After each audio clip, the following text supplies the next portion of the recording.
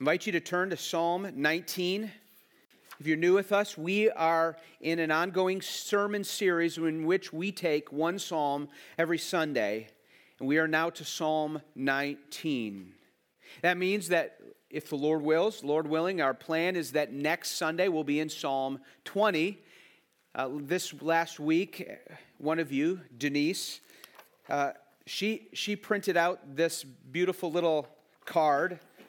Let the words of my mouth and the meditations of my heart be acceptable in your sight, O Lord, my rock and redeemer. She said I needed to print it and put it right in front of me so that I would remember, she said. I need to keep this truth, this prayer in front of me. She gave me a copy this morning. What I love about it is not only the truth, is the preparation this week of meditating on Psalm 19, because that's the last verse of the passage we're going to look at this morning. And I encourage you this week to take Psalm 20, and prepare your mind and heart for next Sunday's sermon. If you don't have a Bible, we invite you to take one of the Bibles in front of you. And if you don't own one, we'd love for you to take it and keep it as a gift. Before I read Scripture, I want to read a quote. I think it's up on the screen. Is there a quotation? Okay. Well, I'll read it, and I'll read it nice and slowly. Listen to these words. The words of the Bible, this book, are the very words of God. They're the very words of God, our Creator, speaking to us. They are completely truthful. They are pure. They are powerful. They are wise and righteous. We should read these words with reverence and awe, and with joy and delight. Through these words, God gives us eternal life and daily nourishes our spiritual lives. Faith Church, I hope that you will take this into you will take these words to heart. If you're visiting this morning, if you're watching online, I pray that you'll take these truths to heart. Let me say them once again. The words of the Bible are the very words of God and our Creator speaking to us. They are completely truthful. They are pure. They are powerful. They are wise and righteous.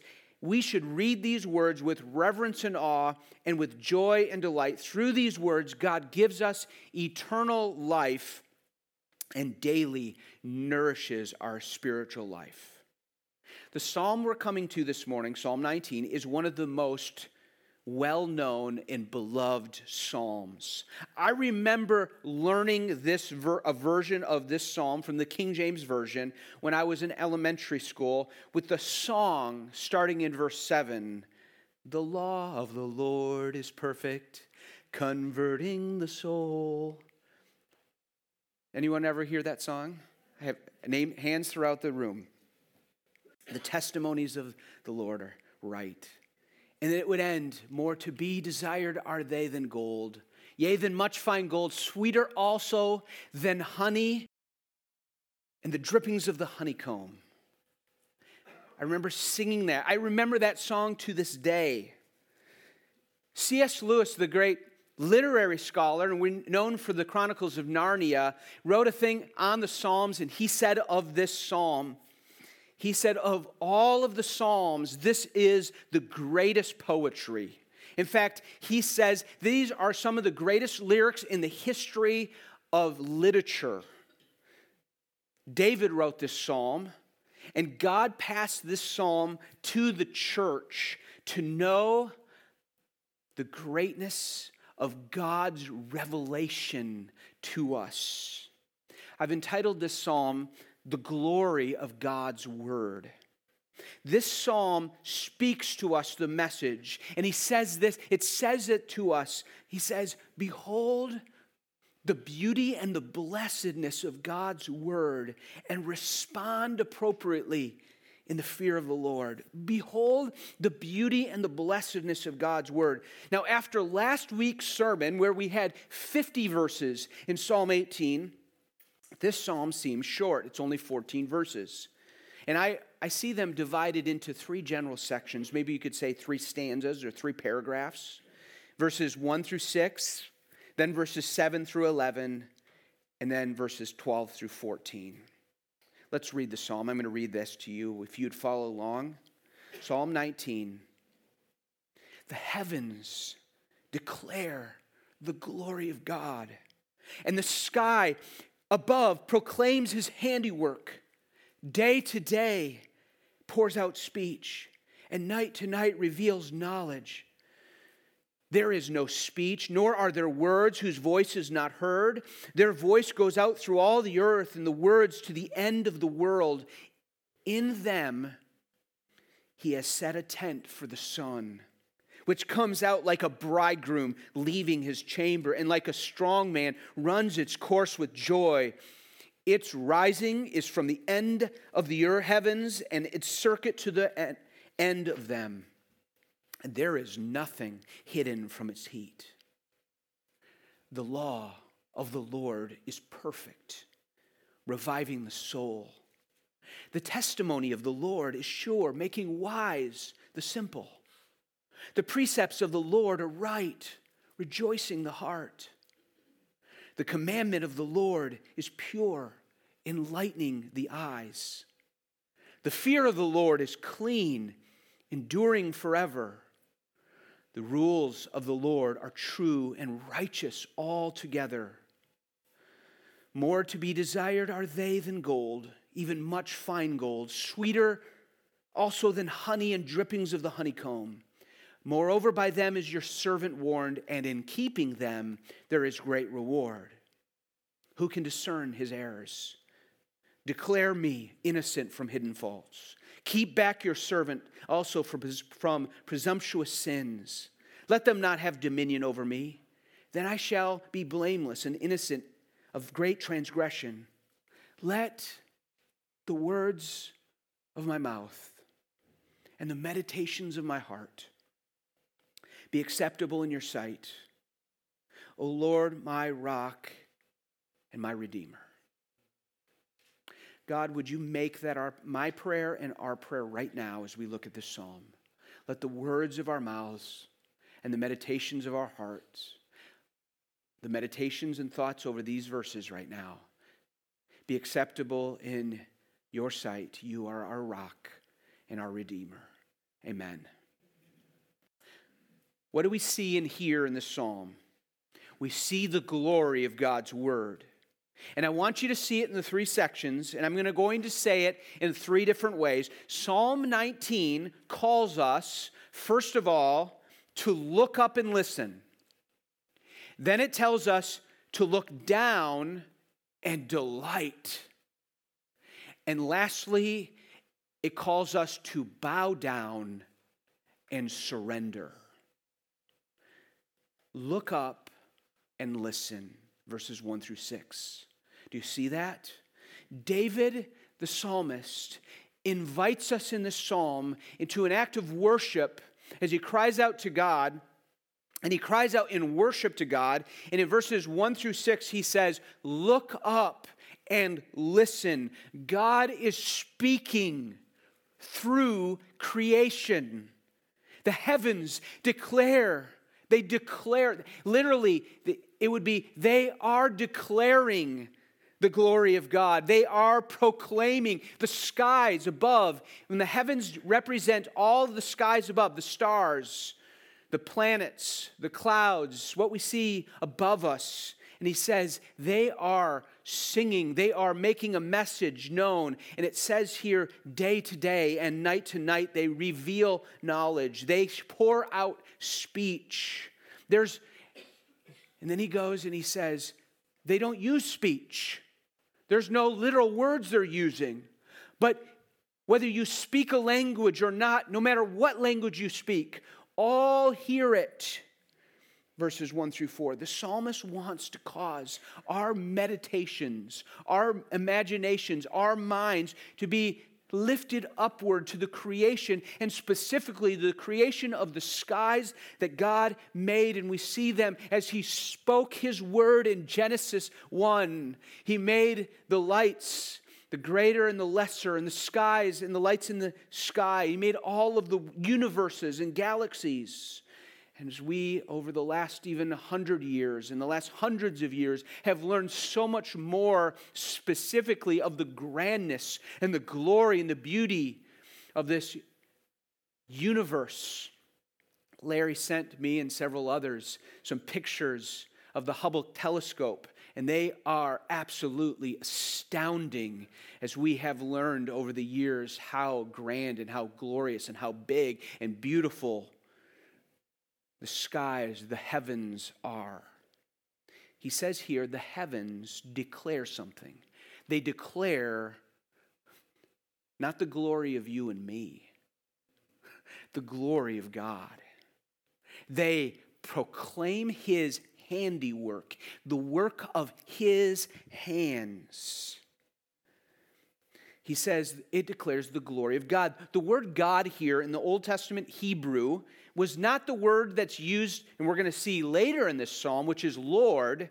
It is God, which is the word El, which was actually a more generic name for God in the Old Testament. The pagan nations around them that served other gods, they referred to that same God title. But David is going to declare that the true God is the God who made the heavens and the skies. And he alone is God, and his glory is being declared and proclaimed at all times by what he has made. They are his handiwork. They are the work of his hands. In these verses, he says, there's a message going. Are you listening? It's going through the skies. You see it in the plants, in the sun, in the moon, in the stars. Day and night, he says, it's constant. He says, day by day and night by night. You see the sky in the day and you say it's glorious and beautiful, especially on a sunny day. Or maybe in the December months where we have that multicolored sky with clouds and the different shades of the sun as it goes up and down and goes through the sky when we actually get the sun, or at least we get to see it in the state.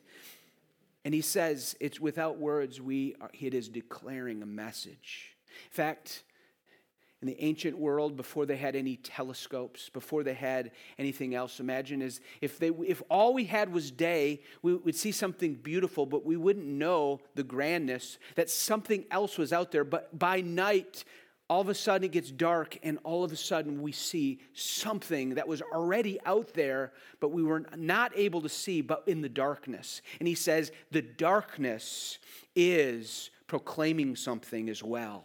It is sending a message. It is speaking. Hear the message, it says. Glory be to the Creator.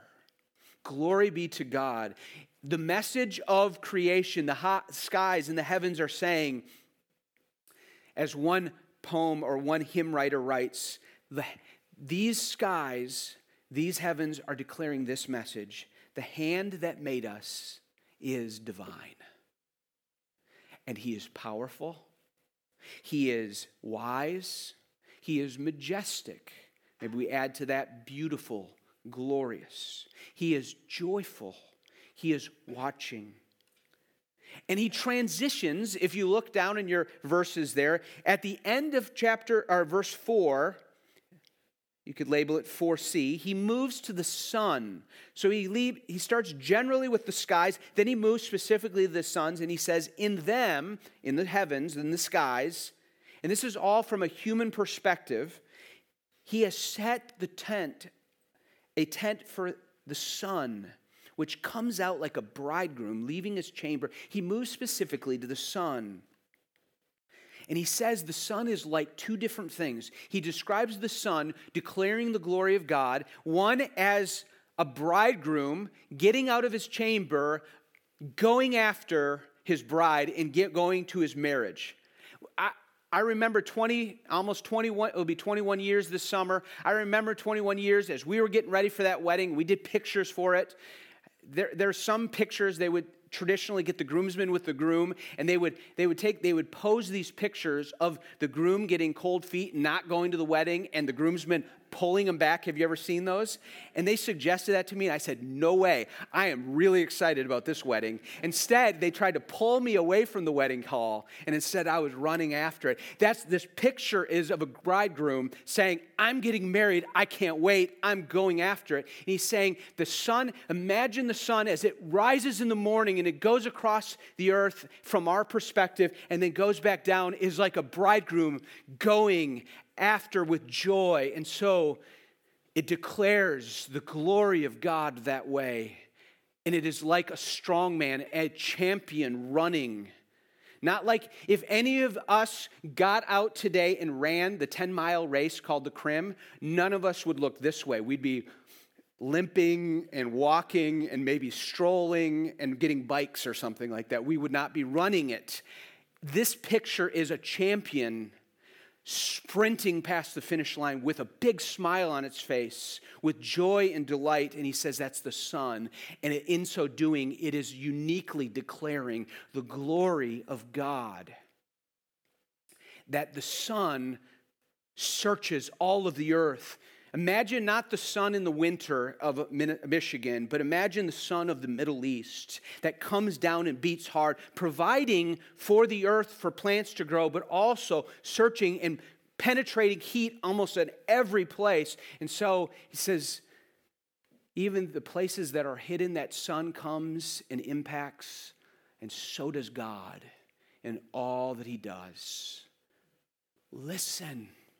Oh, did you listen this week? Did you listen when the sun came out? You might not have heard it audibly, but do you listen with your heart? Do you see that's God at work?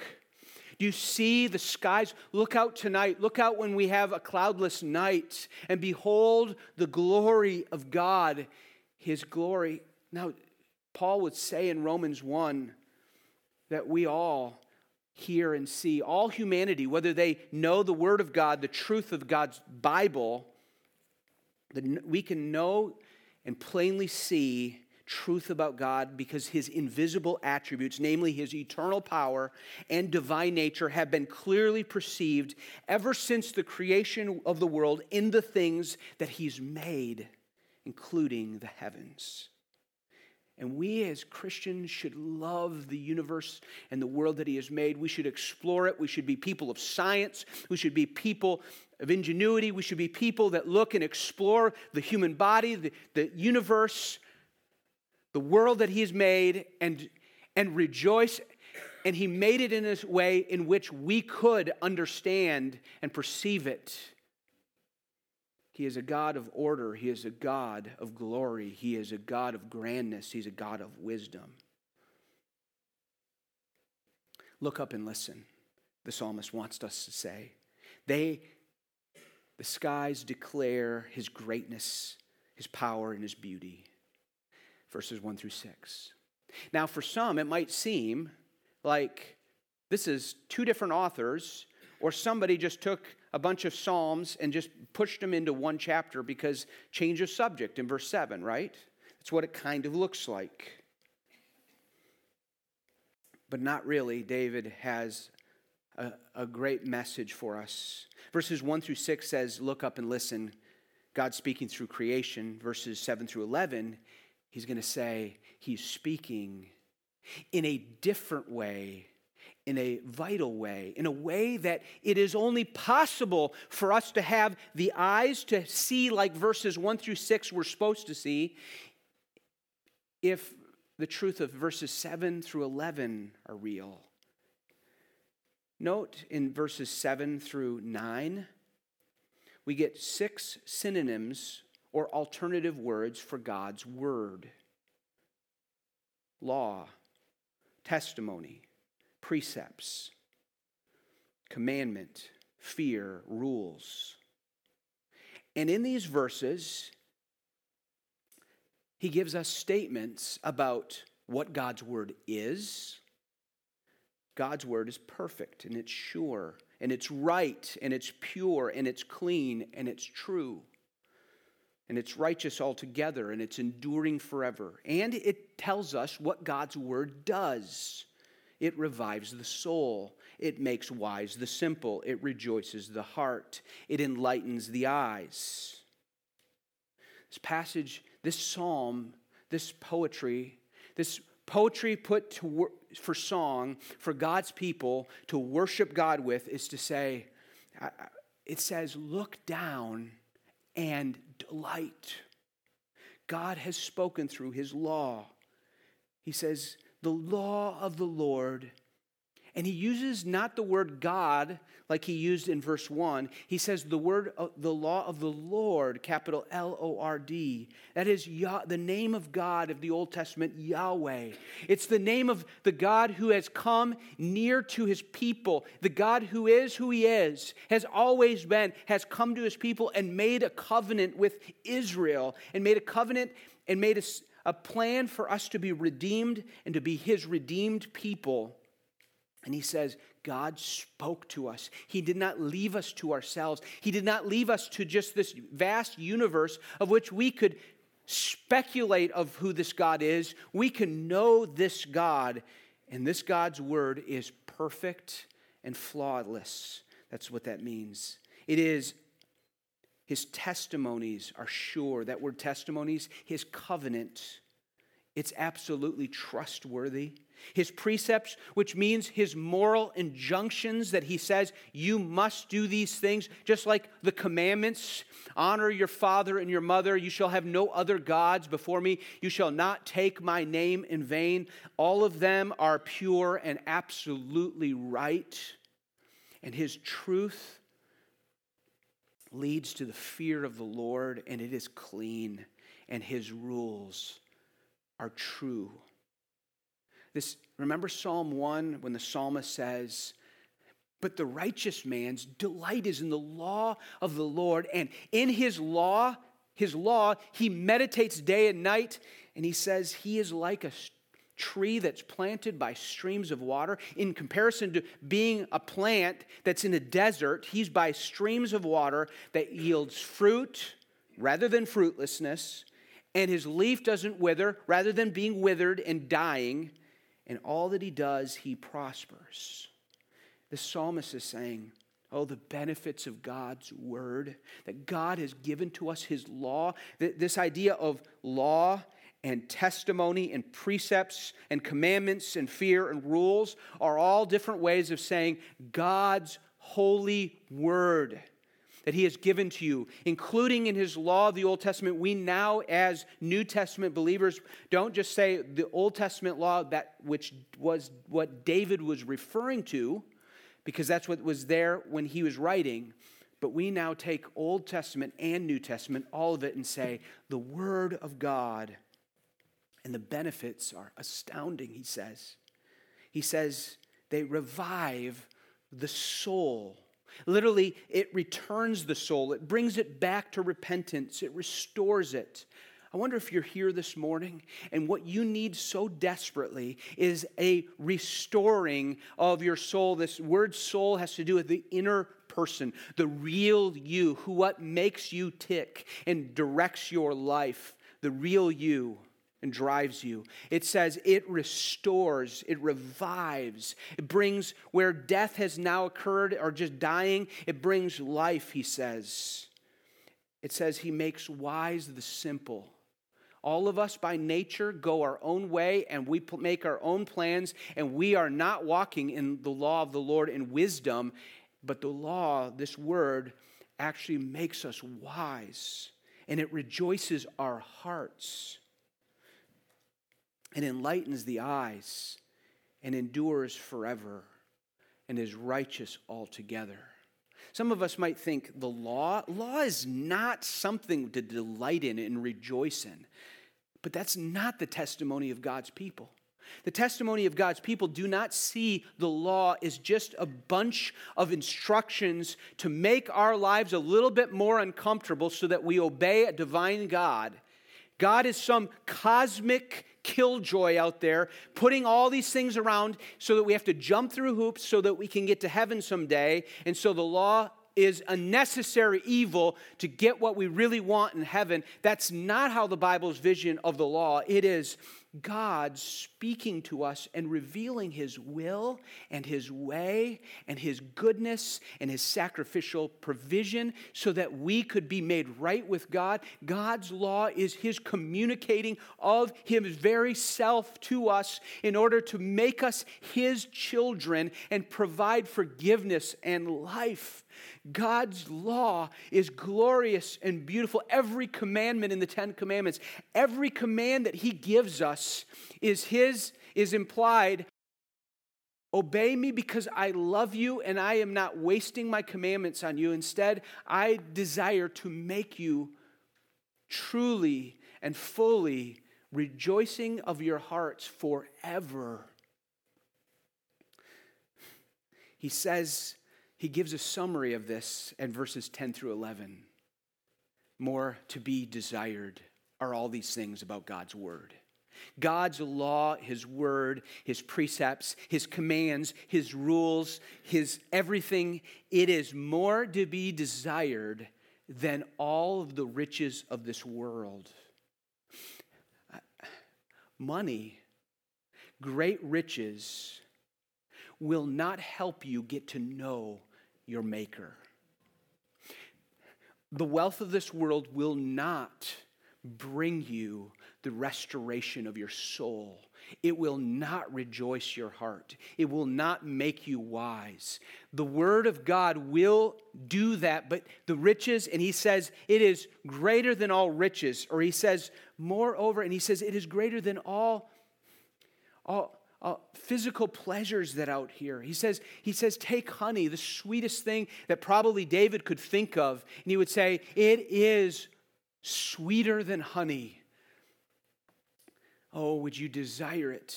He's saying, desire it with all your heart. God's law, His word, what He has revealed about Himself to us. Oh, it is His grace. You see, because the centrality of this book, the centrality of God's law, which leads ultimately to the good news and points us to Jesus Christ, is that God is a great and glorious God, and we are not. And we are separated from Him. And we are in a great and horrible place apart from His rescuing mission. And yet He makes a covenant that everyone who turns away from themselves and looks wholly and solely to Him and His provision, namely Jesus Christ, that's what we celebrate at Christmas, the beginning of that promise, as He comes to die on a cross and to be raised from the dead. And He gathers and makes a new people who are entered into this kind of covenant, this pledge, this promise to be His people forever. And it's God's word that gives us to us. David is going to say, look down and delight. Look down and find the rejoicing of your heart. And he's going to say, God's word is priceless. It's satisfying. It's protecting. Look at verse 11. Moreover, by them is your servant warned. Oh, friends, there is a great warning that's out there. If you choose your own way, I warn you today, you will regret it. I warn you today that if you ultimately choose your way and not God's way, you will regret it eternally, not just with some mild regrets covered up with some comforts of heaven that might not be as good. I'm not talking about that. You will spend eternity in anguish if you choose your own way. And he says, by God's word are we warned. Every Sunday, you are hearing an implied warning and an invitation to God's grace and love. The warning says, sin and rebellion and pride will always lead to everlasting anguish. And obedience, it requires faith. It requires trusting God when it doesn't seem right. But faith in God and obedience to God is always life-giving and truth. Oh, I love how Paul writes and encourages the young Christian Timothy when he says to Timothy, remember from your child how you've been acquainted by the sacred writings. That's what David's talking about. Which is able to make you wise unto salvation in Christ Jesus. All Scripture is breathed out by God and is profitable for teaching and reproof and correction and training in righteousness, that the man or woman of God may be complete, equipped for every good work. Oh, you could write in your Bibles, if you're a Bible marker, in Psalm 19, write Psalm 119, easy to remember. If you go and flip back to further in the Psalms to Psalm 119, you'll find the longest psalm in the Bible. And in this psalm, he continually glories in the Word of God. And he says things like this, oh, how I love your law. It is my meditation all the day long. Because in 19, he revives the soul. He restores. He rejoices the heart. By this is your servant warned, and in keeping there is great reward.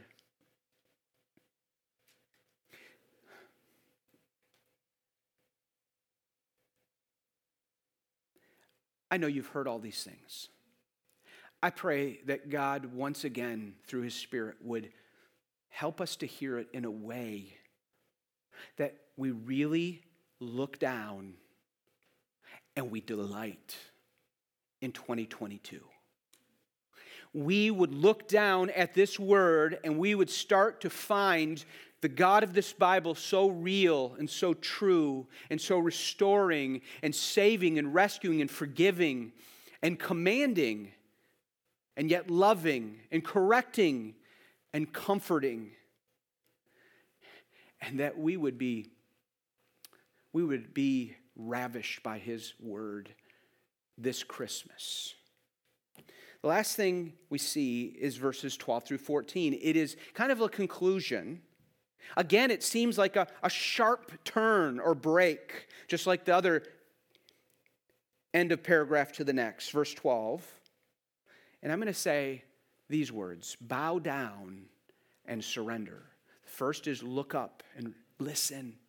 God speaking through His creation. Look down and delight in His word. And now bow down and surrender. Look at verses 12 through 14. Who can discern his errors? That's what David says. He says, who can discern errors? Who can know them? My mistakes, my ways, my sins, who can know them? You should ask that question to God and yourself. I don't even know the half of my sin sometimes. Sin is any thought, word, or action that is not conforming to the absolute obedience to God. Sin is when we do not love God with all our heart, soul, and mind, and our neighbor as ourself every moment of our being. And David's going to say, who can discern his errors? There's times I don't even know I'm sinning. And then he says, we find in these verses a bowing down and surrendering and a dependence and an absolute humility of crying out to God and saying, God, help me. As I listen to your creation speaking, and as I look down and I see your law and what it does, it warns me and it offers reward. Who can discern all my errors? And he says, God, would you declare me innocent of my hidden faults? Where I've sinned and I didn't even know I sinned. And when I sinned and I don't even remember. I need you to declare me innocent, because if you don't, I'm a mess. I can't declare myself innocent.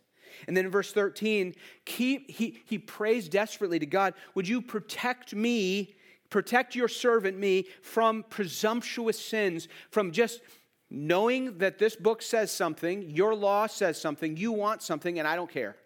I'm just going to choose my own way. And David says, oh God, would you protect me from being disobedient? Would you help me to see that you're so precious, that how foolish it would be to live disobediently, because you're so good, you're always out for my good. Would you keep me back? Now notice what he's saying here. He's admitting, he's saying, unless you help me, I can't do it myself. This is the humble cry of a believer that says, God, I know I need to live obediently. I also know that I don't live obediently often. God, I need you to help me and change my heart and work in my soul. He says, please do not let them have dominion over me. Then I shall be blameless and innocent of great transgression. And he ends with this declaration that all of us need. We all need something like this in front of our desk. We need this all in our mirror when we get up in the morning. We need this on our phone to remember. David says, oh God, let the words of my mouth, let all my words. How are your words this week? Were the words of your mouth pleasing to God? Mine weren't. I've had plenty of times this week to apologize to my wife and to my kids especially for my words not being acceptable. They could be filled with impatience and the expression of idols of my own heart that says my comfort is the most important thing, or my affirmation, or my way. And David says, would you cause the words of my mouth and the meditations of my heart, the things I think on when I'm laying down, when I'm driving to work, when I'm doing the jobs that I'm doing and my mind just begins to wander and think about things, oh God, and when I am focusing on your word, help the words of my mouth and the meditations of my heart to be acceptable in your sight, because you see everything.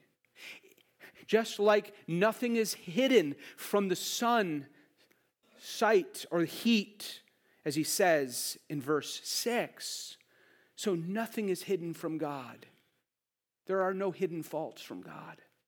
There are no hidden words from God. There are no hidden imaginations. God knew and has a category of all your thought life this week and all your words this week. Thankfully,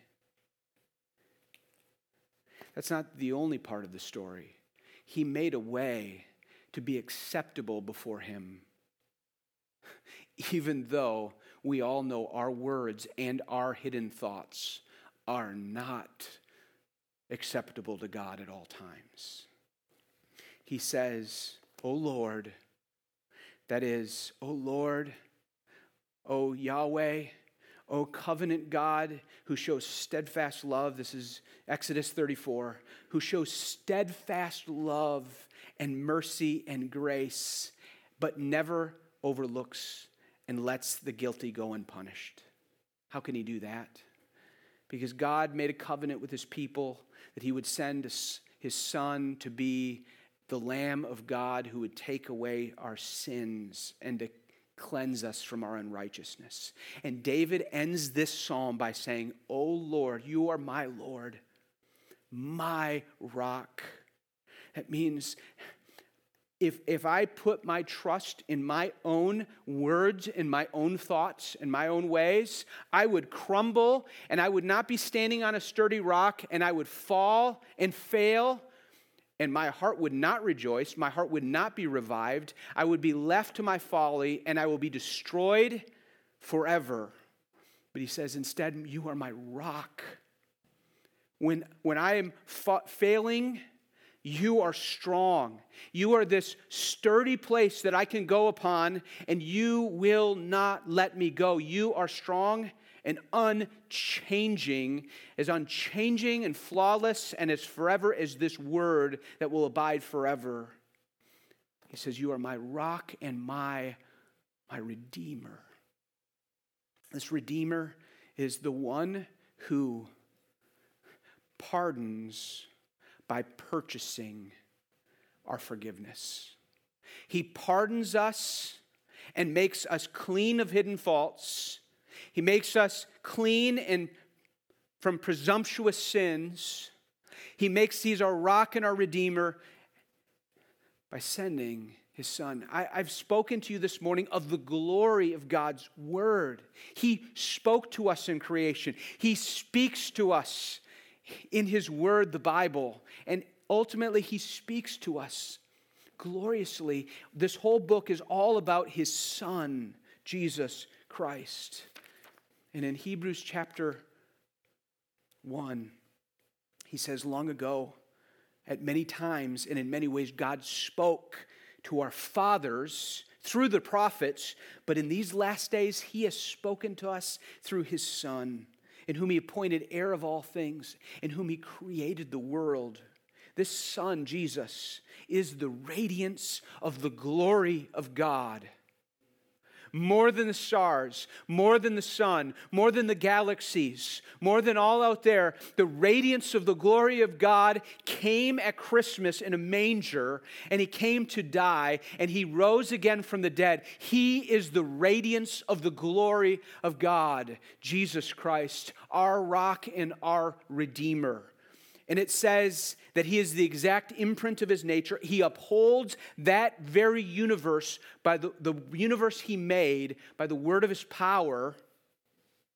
And after making purification for sins, he sat down at the right hand of the Majesty on high. What does it mean he made purification for sins? He was the Redeemer. He was the Lamb of God. He stretched out his arms on the cross, and he took upon the wrath of God on himself instead of us. All of our impure, unacceptable imaginations and meditations, all our unacceptable words, all of our rebellions and hidden faults and presumptuous sins, he took upon himself in order to be our substitute, to be our Redeemer, and purchase our everlasting life that begins right now, it continues right now, world without end.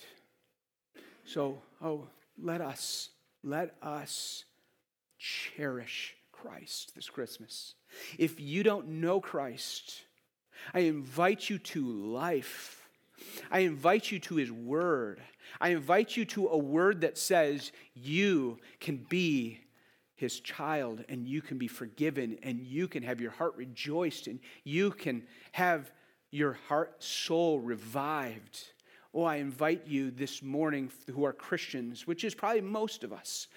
Would you cherish this word? Cherish and delight in the word that you'll see tonight and listen to with the sky. As you go out today, even if it's cloudy, seeing those clouds and knowing what's there, enjoying the intricacies of a December winter and rejoicing in the God who made it in his majesty. Oh, let us take this word this week and this year and act like verses 7 through 11 are true, because they are.